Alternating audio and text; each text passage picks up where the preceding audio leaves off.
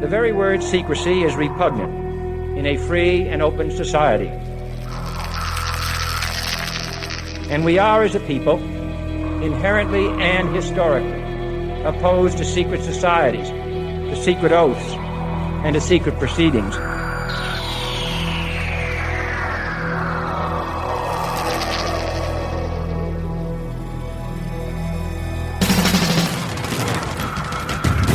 The questions you always had. The answers you were never given. The place to seek the truth. Welcome to Veritas.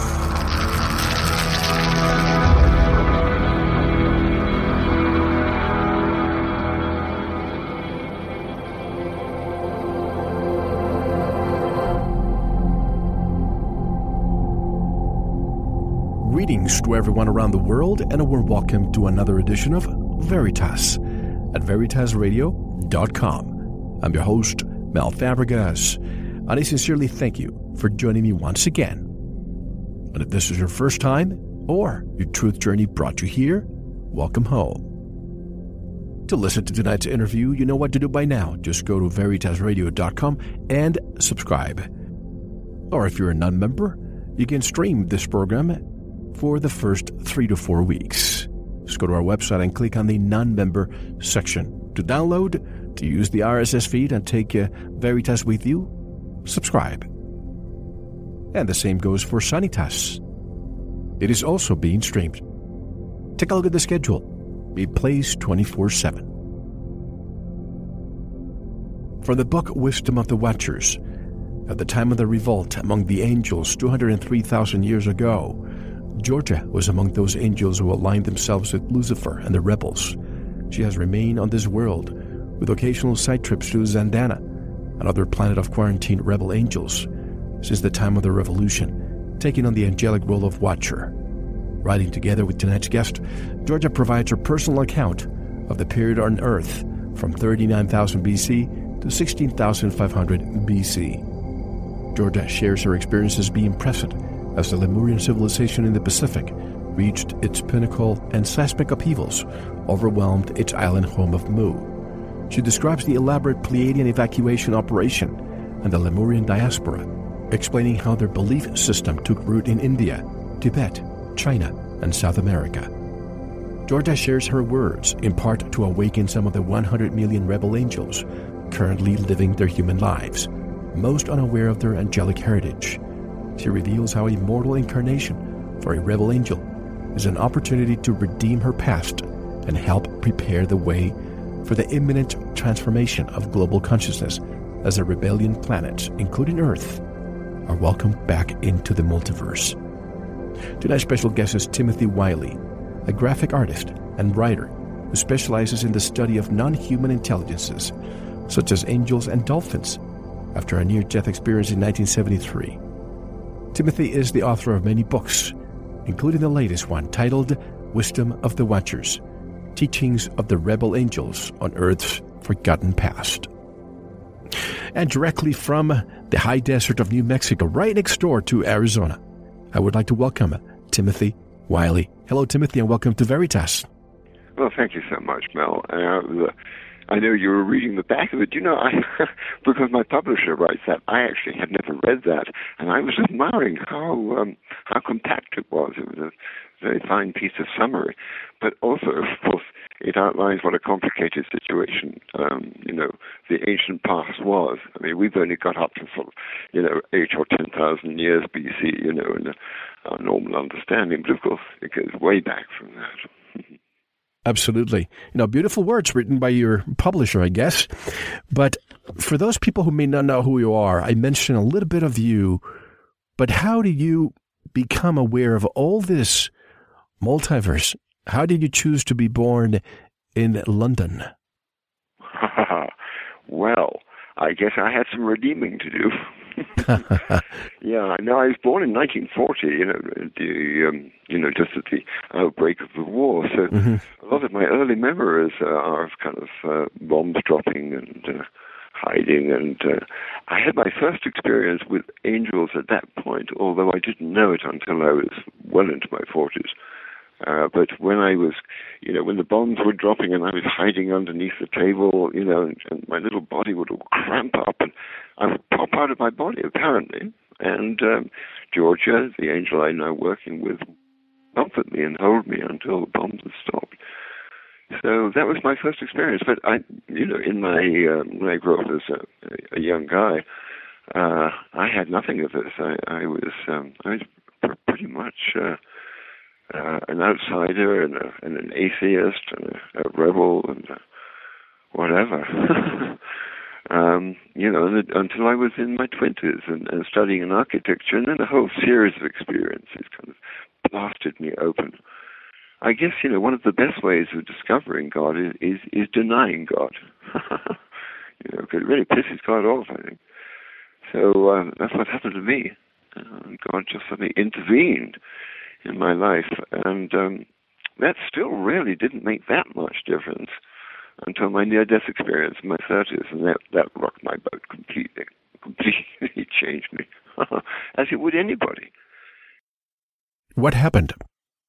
Well, I had been in a situation where I had a tremendous amount of responsibility. I was running quite a large organization, and we were tremendously in debt, and I had to raise enormous amounts of money every month. And I just worked myself to death. I mean, it was, I collapsed in my office, and I have a back being thrown over when I was a kid playing games. So I had my back had given up, my lungs had filled with gunk, and I managed to kind of drag myself home, and because I'm a kind of water guy, I drew myself a bath, and I lay back in my bath, and within a few minutes, I mean, even less perhaps, I was out of my body.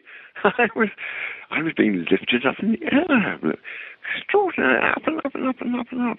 I could look down this wonderful valley beneath me, and I could see this monorail car, for goodness sake, was whizzing up this monorail.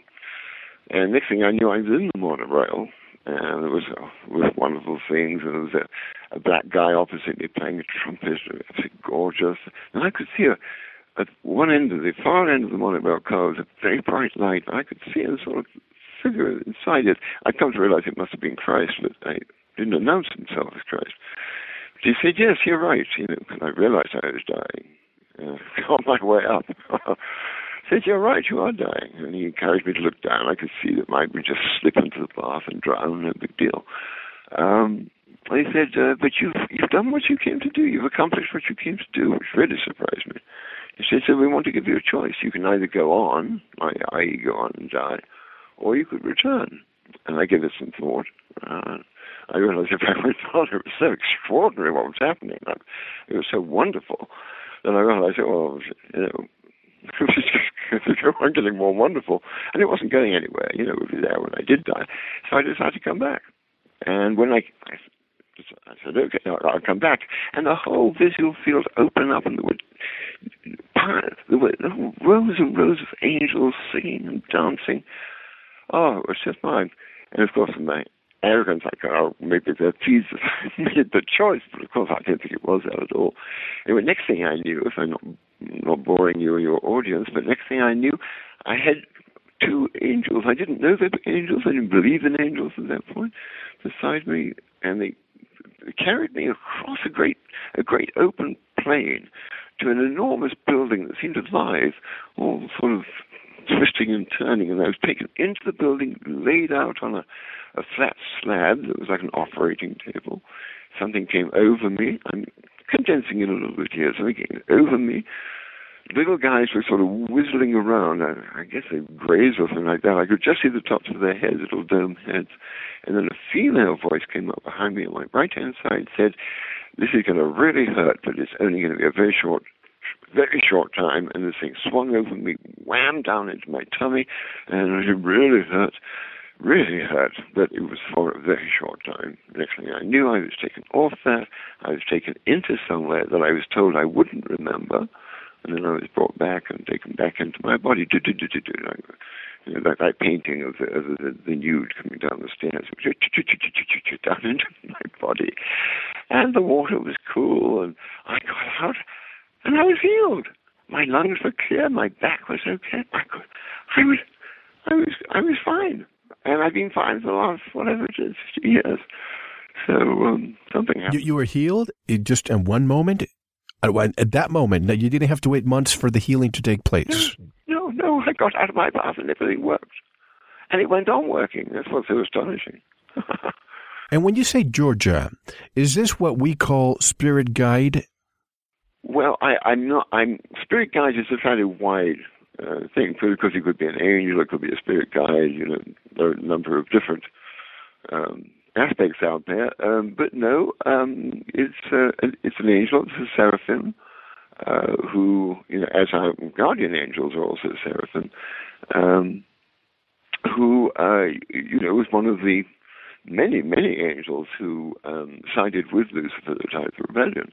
And the rebellion was really about, a freedom of choice, an opening up of choice on planets, that were really kind of taken care of by a centralized command system, if you like. A centralized command system. Invariably never quite know what's going on, out in the boonies. And that's really what happened to us and these other 36 planets in our system. And we've been effectively quarantined. Normal planets, extraterrestrials come and go, and they have something, they have great sort of interplanetary communication systems. So everybody kind of knows who is who and where is where, and angels, come and go, and everyone's aware of them. We're in this exceptional situation where we're very isolated, and as a consequence of this, of course, because we can't continually to our superiors and say, well, should I do this or shouldn't I do that? We have to make our own decisions, and we've bred a very hardy lot here. We're a strong crowd. Which has also made us, of course, very interesting for the rest of the universe, which is why now, the rebellion is coming to an end. We're starting to get more visitors in the last 50 years or so. So 1973 is when this happened. How did your life change from that moment forward? Well, on a physical level, it changed because I got healthy. But I was locked into a very complicated situation that I needed to get myself out of. I couldn't just leave the situation, because I would have left a lot of people in the lurch. So I had to figure out how to work myself out of it. And it took me, I think, another 6 or 7 years to fully get myself out of it. Although, it took me about 4 years to get myself out of that particular situation, and about 7 years to assimilate intellectually and spiritually and emotionally what had happened. Because, I was a kind of believer in the sort of the way people are, but I hadn't had the experience. I hadn't been confronted in this way by Jesus. I hadn't actually seen angels and felt angels and been healed, by something I had no idea was going on. So that took a lot of time to digest. And it wasn't until 1980 or so that I found myself in a new situation in which I got involved with dolphins and extraterrestrials and ultimately angels again. And that really begun it. And then my first book, which came out in 84, was called Dolphins, ETs, and Angels. So that really kind of summarized, my interest at that point. And so it's continued from there. Why do we always see cetaceans, dolphins, whales, and so on? I think they're very, very special animals with an intelligence beyond what we can comprehend as humans. Why are they so relevant to the well-being of the planet? Well, there are many levels and ways of answering that. I would say their intelligence is very different from ours. I think it's a comparable intelligence, but they've been at it for a lot longer than we have. We've been around for about 1 million years. Our intelligence is, about 1 million years ago, we're pretty much like ours now. Dolphins have been around for 35 million years with the equivalent intelligence. You can do an awful lot of thinking in 35 million years. But of course, because they don't have hands, because they don't manipulate their environment like we do, they're much more focused on the inner world, right? So they travel on the inner world as we would if we travel out of our body. So they're very much citizens of a multiverse. They come and they go. And, being sophisticated in that way, they're very much here. I mean, it's a difficult one to explain, but self-sacrifice, sacrificing oneself for the greater good, is held in very high esteem in the larger universe frame. Right? It's the best thing one can do if one's faced with it. And so dolphins, being very sophisticated on a spiritual level, they, in a sense, are giving their lives to wake us up, are demonstrating to us, because our oceans are, the greatest vulnerability, actually, on the planet. If the oceans go, we're screwed. Everybody's screwed. If the skies get dark, we still have we still have ways of dealing with it, but the oceans, forget it. So, they're here to remind us,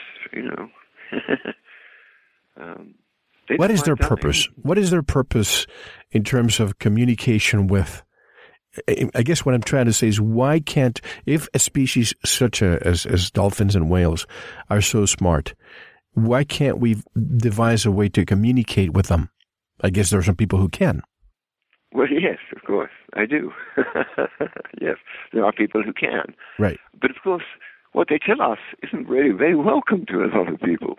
It's a pretty frightening concept. I go into it in my second book, actually, because I witnessed a dolphin beaching, and I was able to look into a dolphin's eye as it was in the process of dying.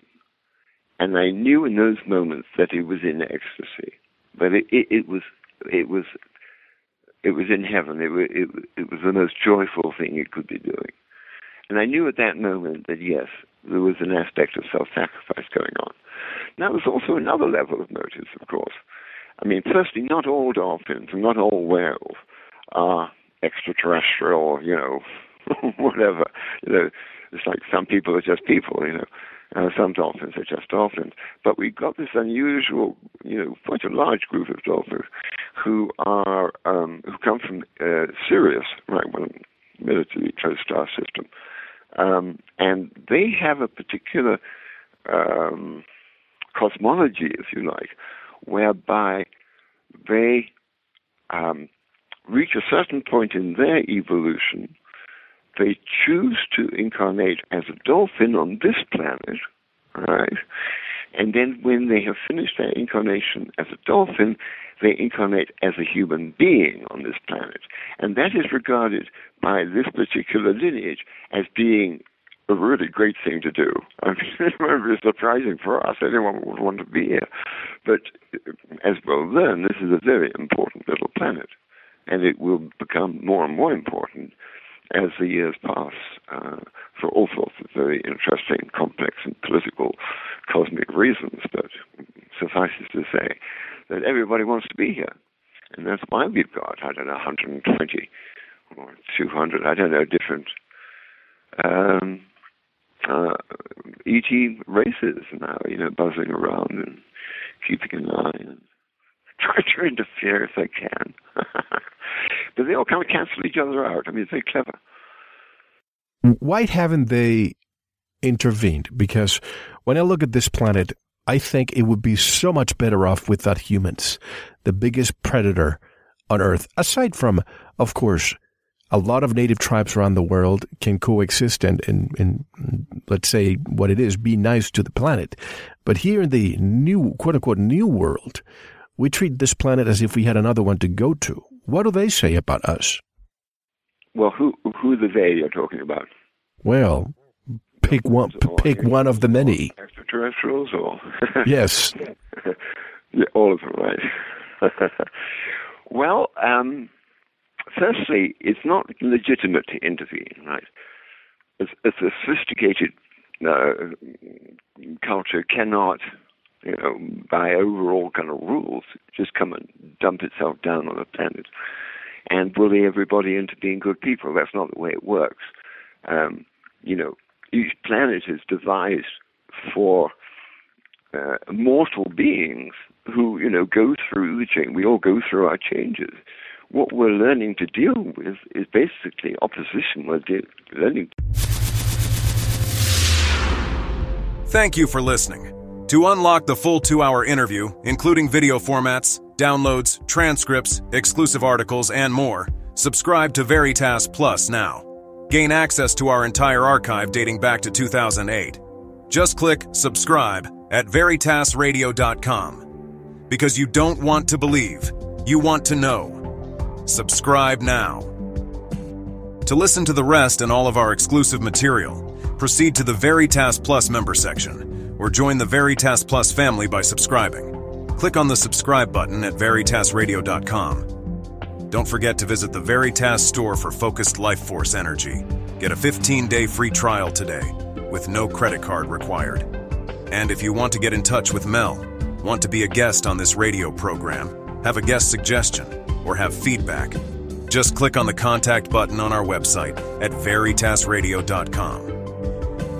Now, proceed to the Veritas Plus member section or subscribe to listen to the rest of the interview. You don't want to miss it.